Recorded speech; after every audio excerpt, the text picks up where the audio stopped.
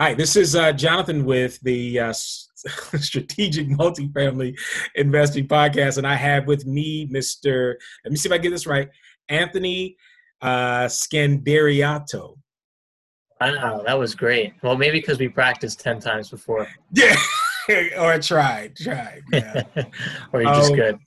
cool. So essentially, what I wanted to do with this set of interviews, beginning 2021, was to interview experienced operators that are out there, people who have done the thing before, to kind of learn some of the habits, you know.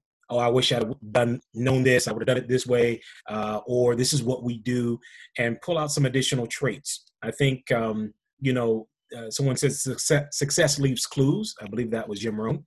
I think it was Jim Rohn. So I want to kind of pull that out and have that conversation. And so thank you very much for having that conversation. With that being the case, do you want to just kind of introduce yourself and kind of how you got into multifamily? Sure thing. No, thank you so much, Jonathan, for having me on your show. So how I got into multifamily. So I had a start even before real estate. So to take a step back, I had a startup company with actually in college and with a couple partners, and I was in a completely different space. What kind of Consumer space were you in? products, and it was in like consumer products and retail. It was like sunglasses and sweaters, for colleges.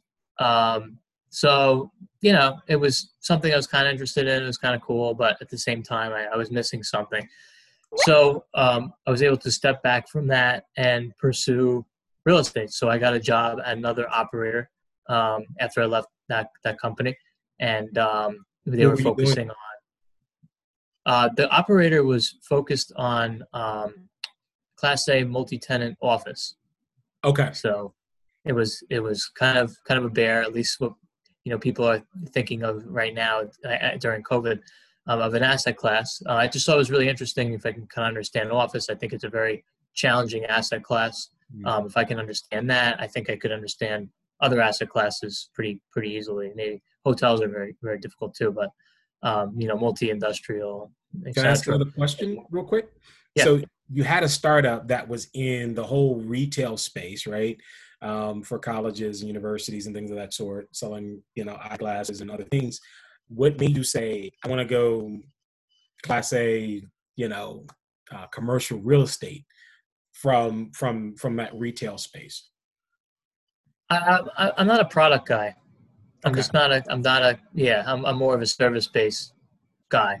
Okay. And that's kind of why I got into the real estate business.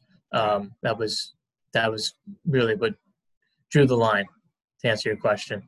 Got it. So was able to, to make that transition pretty easily because there's a lot of transferable skills to the real estate industry that I learned. Sure. Entrepreneurship, real estate, as you know, Jonathan, very entrepreneurial. So to some extent. I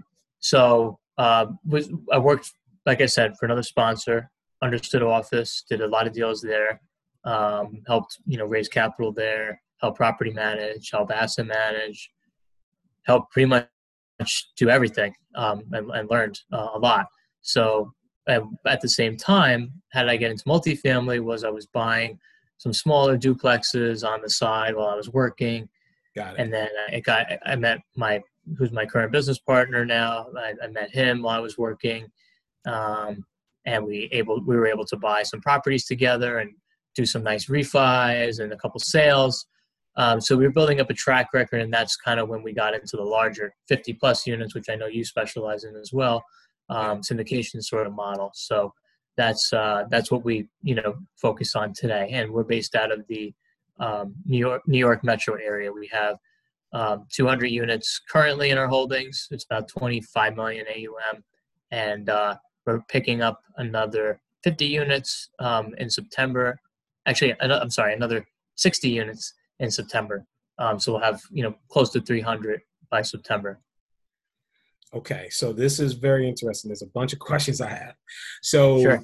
You got your start buying, some duplexes, triplexes, fourplexes, right? Some smaller multifamily, residential kinds of things that you actually can go out and get an FHA loan for those people that are thinking maybe doing some house hacking. That might be a way to do that.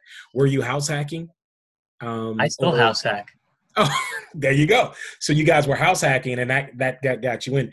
But my next question is, you didn't go. You went small, and then you went big. I mean, would you have gone bigger out the gate, or do you think going smaller and then going bigger into 50 plus units is better? Yeah, I think there are many different ways to skin the cat. So you could have partnered up with another. I could have partnered up with another operator on a bigger deal, maybe help them raise some capital or whatever. Right. I just thought it was. I just thought if I can kind of learn everything by working for somebody else, and then also when it's my own money involved now, if I can learn what I can, kind of on my own, learn how to deal with tenants, how to deal with contractors, and have my own skin in the game. I think it was definitely different. So you could actually feel it. You could feel the decision. You actually feel it. Yeah, you could feel the pain, but it wasn't pain. So how I got into multifamily was that first duplex I bought returned me 20% of my money the first year.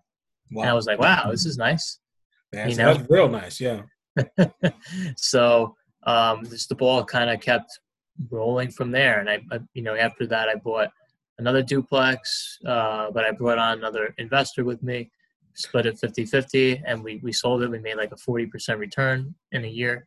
And then I met my business partner now, where we started to buy bigger and bigger and bigger.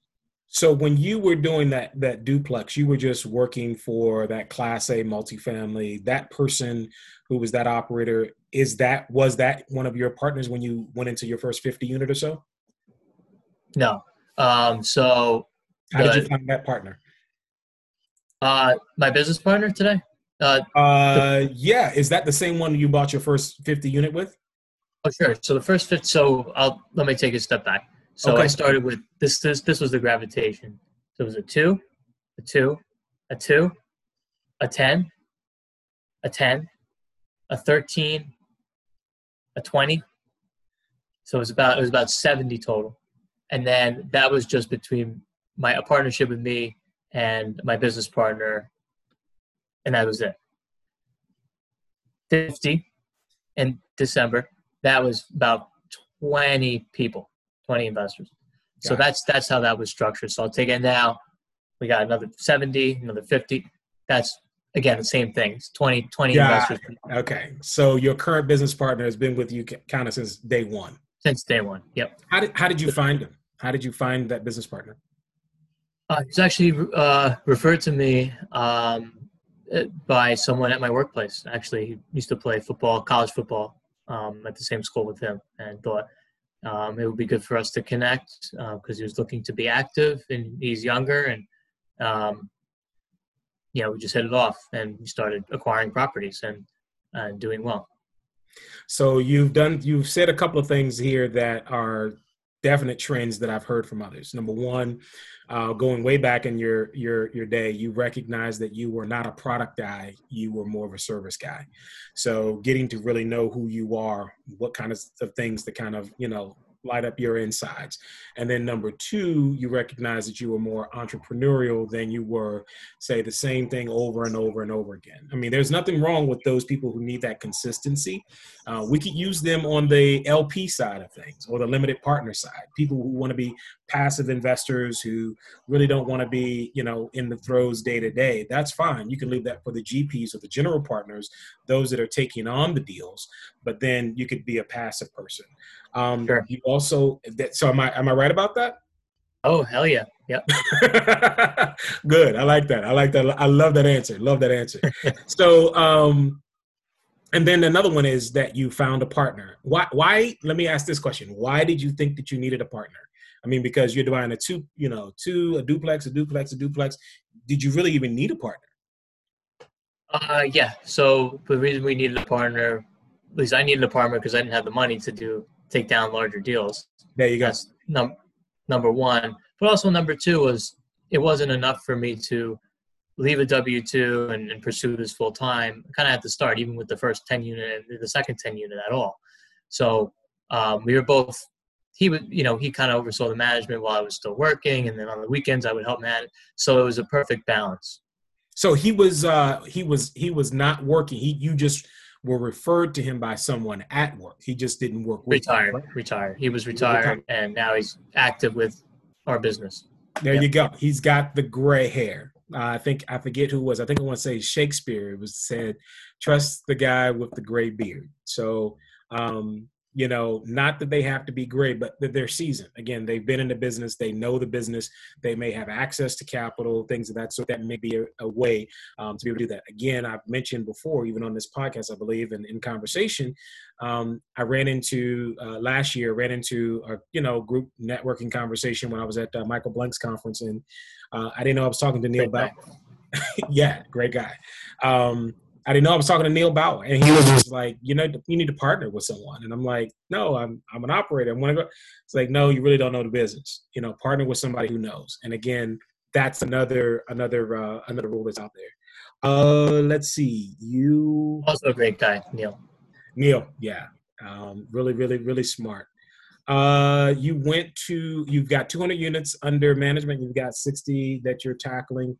So is your sweet spot like the 50, 60 kind of thing? Because some people go straight to the hundreds and hundreds of deals and things of that sort. But my opinion, there's a lot of value, I think, that's off the table, or that's a lot of meat on the bone that's on these 50 to 100 unit buildings. Even though they're a little bit smaller, I would say the middle market.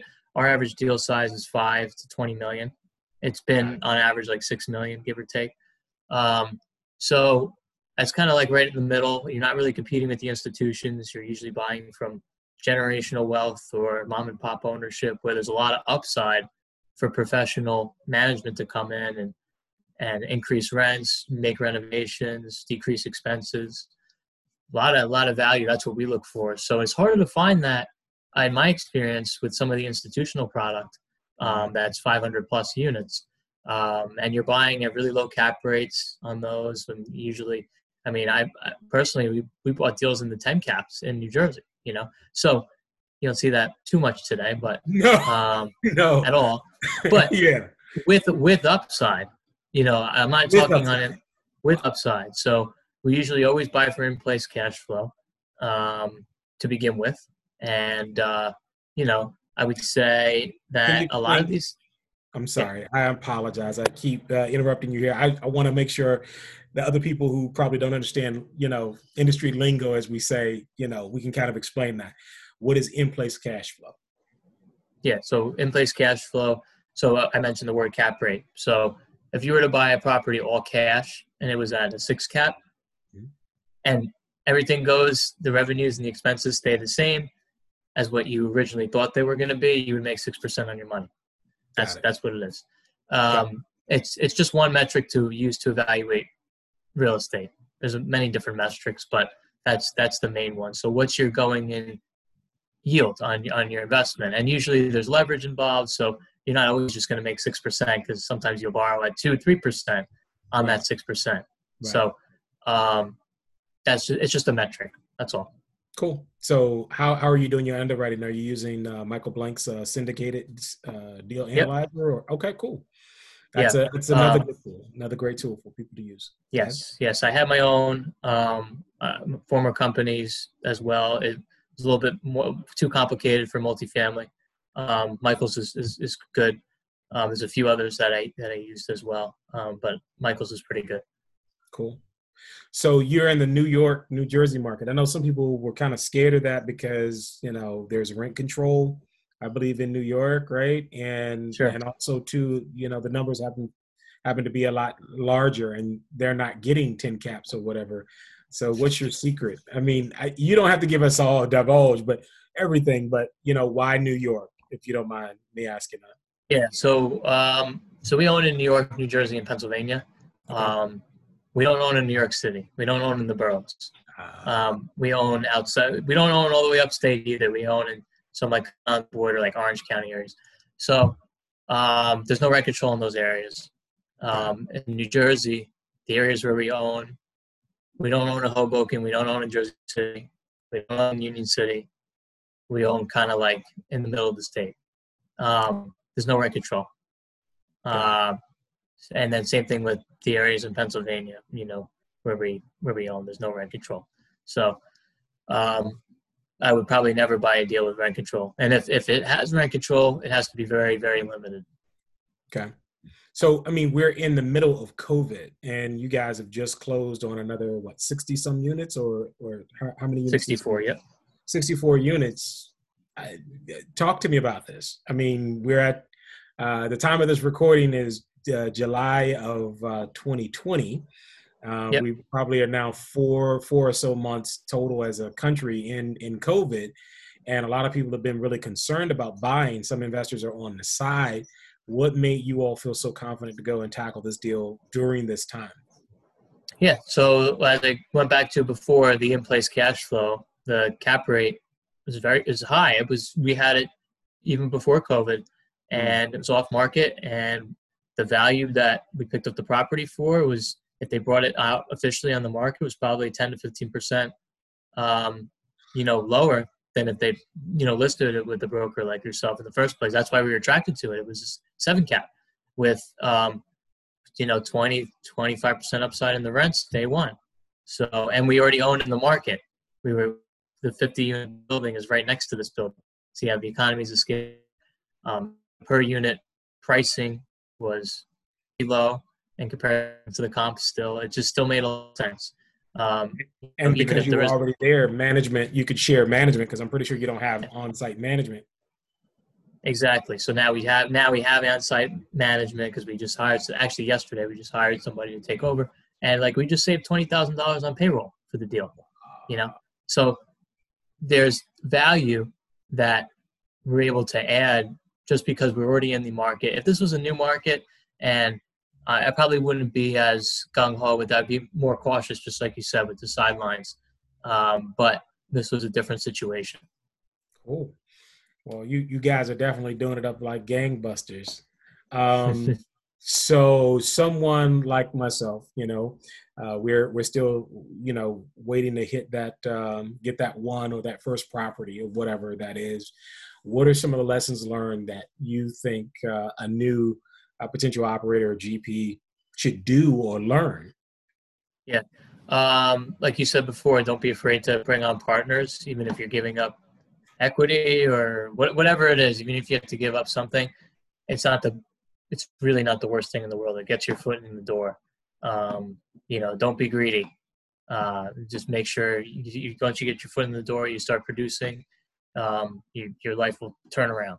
So at least your real estate investing life will turn around. So that's a piece of advice. Don't be afraid to partner early. So when you talk about partner, you're talking about bringing on additional GPs. Are you talking about just, okay, cool.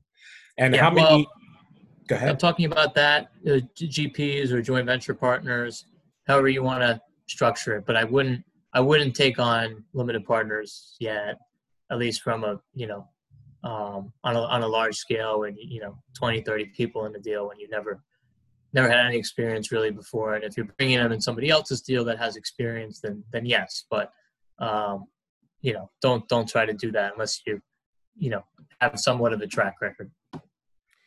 So then, next question: what about? Because you mentioned don't bring on a bunch of LPs if you haven't dealt with them. So in terms of your systems right now, doing asset management, we've been talking to some other companies and things like that. So if you don't mind, what type of things are you doing with asset management or investor relations? What kind of systems are you using? Sure, it's really important to have your systems. So for investor relations, asset management, we used InvestNext. So they're relatively new-ish. There's a bunch of companies out there I'm sure you're aware of, Jonathan. Yep. But InvestNext is a newer one. They're very flexible with the pricing. They don't kill you with startup fees. They charge you per investor, so it depends on how many you have, and it's not that bad. And then in terms of property management, make sure you get your software, accounting, all that in place. We outsource our accounting to a third-party company, but Buildium is like the property management, collections, etc. Okay. I think I forgot to mention, Jonathan, we self-manage all our properties. Just because, okay. Yeah, just because why did you choose to self-manage? It's more of a track record thing. So I think if we third-partied some of the management on a couple of these value-add deals, I would be, scared. Just because I don't, I wouldn't know what they were doing half of the time. and especially when you have value add deals where you're trying to go in there and raise rents. Sometimes we're raising rents like 40%, and you have to have that conversation with the tenants. It takes the right person to do that. I mean, like, I'll personally have that conversation with my partner, and we've been successful. So it's not a job I would. What's that? Okay, so take me into, because there's a couple more questions that are here, but that one is like Sure. jumping on me right now, because Sure. right now within our country, I'm from the Washington D.C. area, and there's been a lot of gentrification, right? Where investors have gone into specific areas, and they've renovated, they've done their thing, and then they've driven up the rents significantly. I think 40% is not incidental. Generally, in single family homes, we're talking about a 5%, maybe 10% increase, yearly. And that's what people, kind of look at. But going to 40%, what help us understand, number one, the conversation that you're having. Are you sending a letter first, Sure. and then are you sitting down? And then I want to go ahead. I'll stop there. Are you sending a letter first? A couple of things. I know it might sound bad on the surface, but when we always buy a building, we buy it for in-place cash flow, and we look at where the rents are. Sometimes these rents haven't been raised in 15, 30, sometimes 30 years. They haven't been raised. So for someone paying $800 for a 2-bedroom apartment in a decent area in New Jersey, when the market today is $1,500, that's a reasonable conversation to have. And usually what we do is we do offer a discount to more, if that is the case, which it has been on a bunch of our units. We'd always offer a discount, because if they say no, they got to move. So where are they going to move to, and what rent are they going to pay when they move? It's going to be more. And there's no rent control. So we always, offer them a slight discount to where they would be if they had to move out. And we always offer improvements. Say, hey, how do you like your kitchen?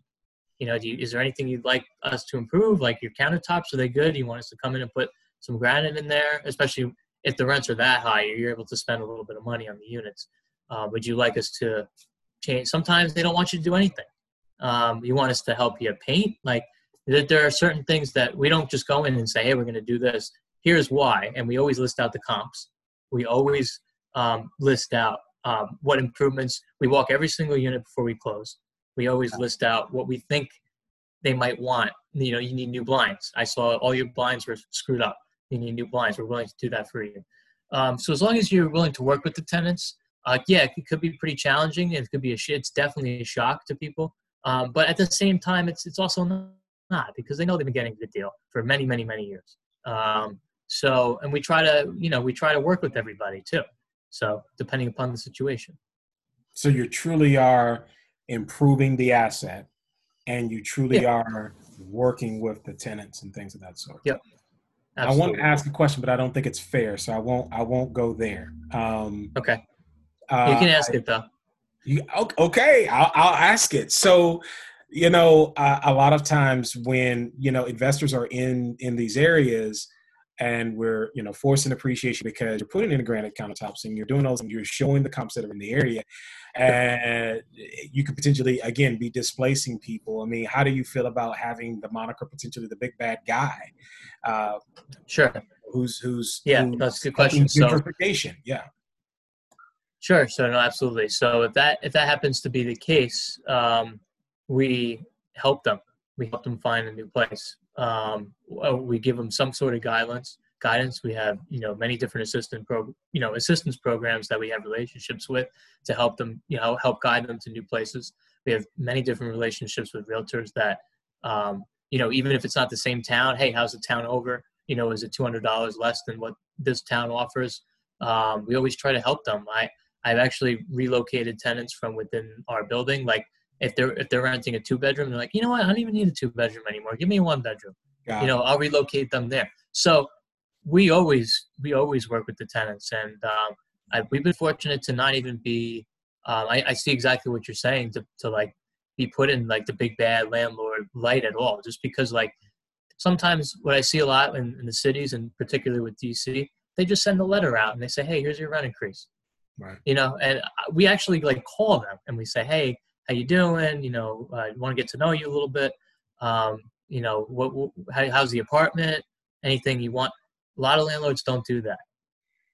So you actually care. That's the key. You actually have Yep. care, and it's not a facade, right?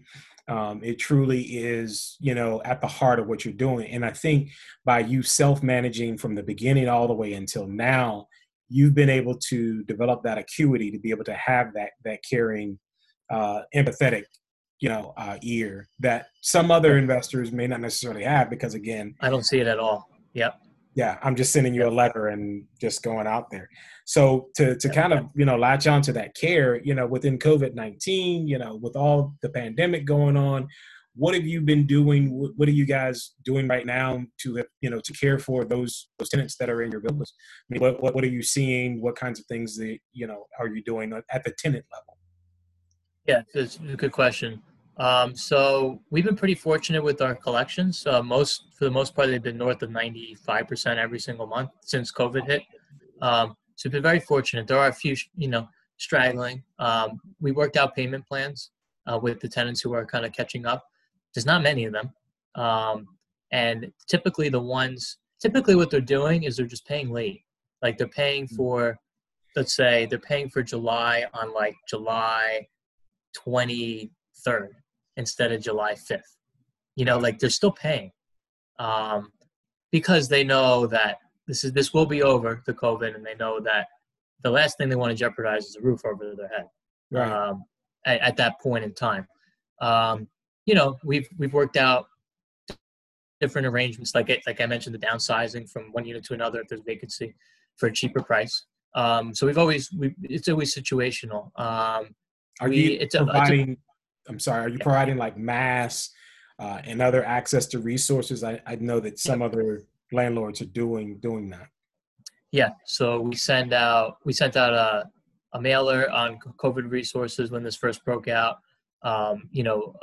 We sent out a letter like, no big gatherings for, a couple months, whatever, indefinitely until we know what's going on. And pretty much everybody's been compliant. We haven't been offering masks. We've been suggesting it. I've instructed all our supers to clean the hallways a little bit more than they should, sanitize. It depends on how many units you have. Also, I think we have, our units there's like 10 properties within those units. So, the 200 units right now. So, it's a little bit different than like a 200 unit complex. So, each super is directed to do something different. Okay. So then some investors and some, apartment owners are also seeing COVID related that there is a cliff at some point in time. Right now, some people are saying that the rents are, artificially inflated and propped up, because of the government programs that are out there for unemployment, et cetera, which I believe end at the end of this month. Yep. Yeah, July 2020. When we're recording this, I mean, do you see that as well, or are you optimistic, you're bullish moving forward, or are you bearish, moving forward? What are your thoughts? My opinion is, and we don't need to get political here, but my opinion is that they're gonna do something. And that's my opinion. Nobody knows, but I think they're gonna do something. It's not gonna be $600, but it's gonna be something. So, but let's say they don't do anything. Let's say it's not extended at all. I do think we're still in a good spot because my price points in general are around $1,100 to $1,500. And I think. And where is that in the market in terms of rents in general, the areas that you're in?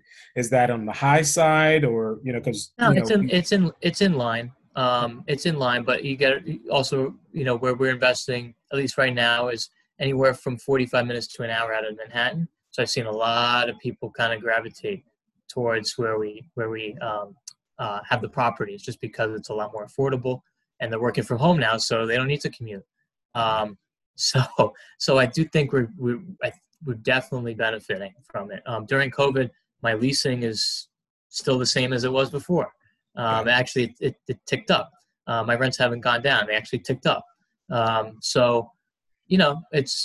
depends. You have to really understand what you're buying in the first place. I wouldn't buy a Class A luxury apartment building at a 5 cap. It's just with no upside. We always look for the those workforce housing situations. There's a problem in this country on workforce housing in general.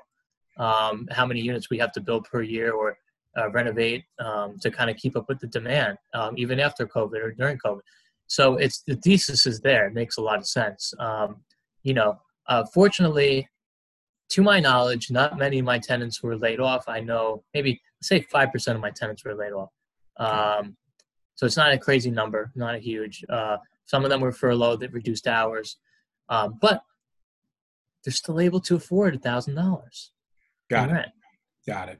So then, well, thank you very much. I mean, no one has a crystal ball. We hope that there is going to be something to help everyone out, with this, and especially moving forward, as a lot of the experts are saying that, come fall, winter, it's going to be a little challenging on a lot of different fronts. It'd be great to, I guess, have that to support people having, if you will, a roof over their heads. I guess I want to say thank you again for joining us. But my last question would be, I have a couple more. But, go ahead. What I guess, what are you looking for? What's your next move? I mean, you mentioned that you have now, you're close to 64. You're about 200 plus units. You're looking for another 60 in September. But, are you still looking in that 50, so range? Are you looking to break out? Are you looking to consolidate? What is the, I guess, the business plan for you guys moving forward? Yeah. Sure. And that's number one. Yeah. No, great question. It depends on the deal. I think, I'm looking at 100 units, like a 100-unit deal right now. The key is New York, New Jersey area. You want to stay in that market? Yes. Okay. Yes and no. I'm looking at the markets that I know in New Jersey and New York. So, but I'm looking at something in Florida right now. So I'm getting more comfortable looking at a state. Got it. And that's partnering with somebody else. Again, kind of goes back to partnerships. Investing where is key always. And then, if you want to get out of market, make sure you partner with somebody who knows the market. Yeah. So what happens after, who knows? Who knows what's going to happen tomorrow? But I think we're on a good path. Cool. Well, how do people get in contact with you to be able to, potentially partner with you in the future, or, pick your brain a little bit more? How do they get in contact with you? Sure. Yeah. So you can actually download. We have a special report on our website. It's how to leave your 9 to 5 through financial independence. You can download it for free. It's a little report. It's like 6 pages. So we offer that on our website, redknightproperties.com with the K. It'll pop right up, and put your email in and you'll get it. And then you can actually book a call with me from our website as well if you want to learn more. There you go. So this is Anthony Scaridone. I don't know. You were so good in the beginning. Okay. Scandereoto. Sorry. I messed it up. I was almost there. Almost. Scandariato. Almost there. Scandariato. Thank you so much, Anthony Scandariato. Thank you, Jonathan. This has been great. We've learned a lot. I guess one of the last things that you mentioned before is, focus on workforce housing. There's a need there. That's the, generally the BC class type housing. It's not the, the shiny, brand new type properties where, the cap rates are very low and there isn't very much upside. Partner. We've learned partner as much as you can. Don't focus necessarily on the passive investors. Focus on those other active investors who may have already done the deals before, may actually have the cash, and don't be greedy. Give up as much as you can in the beginning so that you learn the process and move forward. In their model, they don't outsource management. They keep that in-house. And so they have proper management systems in-house to be able to deal with those things. So many different things that he mentioned, and I welcome everyone to reach out to Red Knight Properties and download that special report and get on the phone with Anthony as soon as possible. Listen, thank you again, and we'll be talking soon. That's good, Jonathan. I hope so. Absolutely.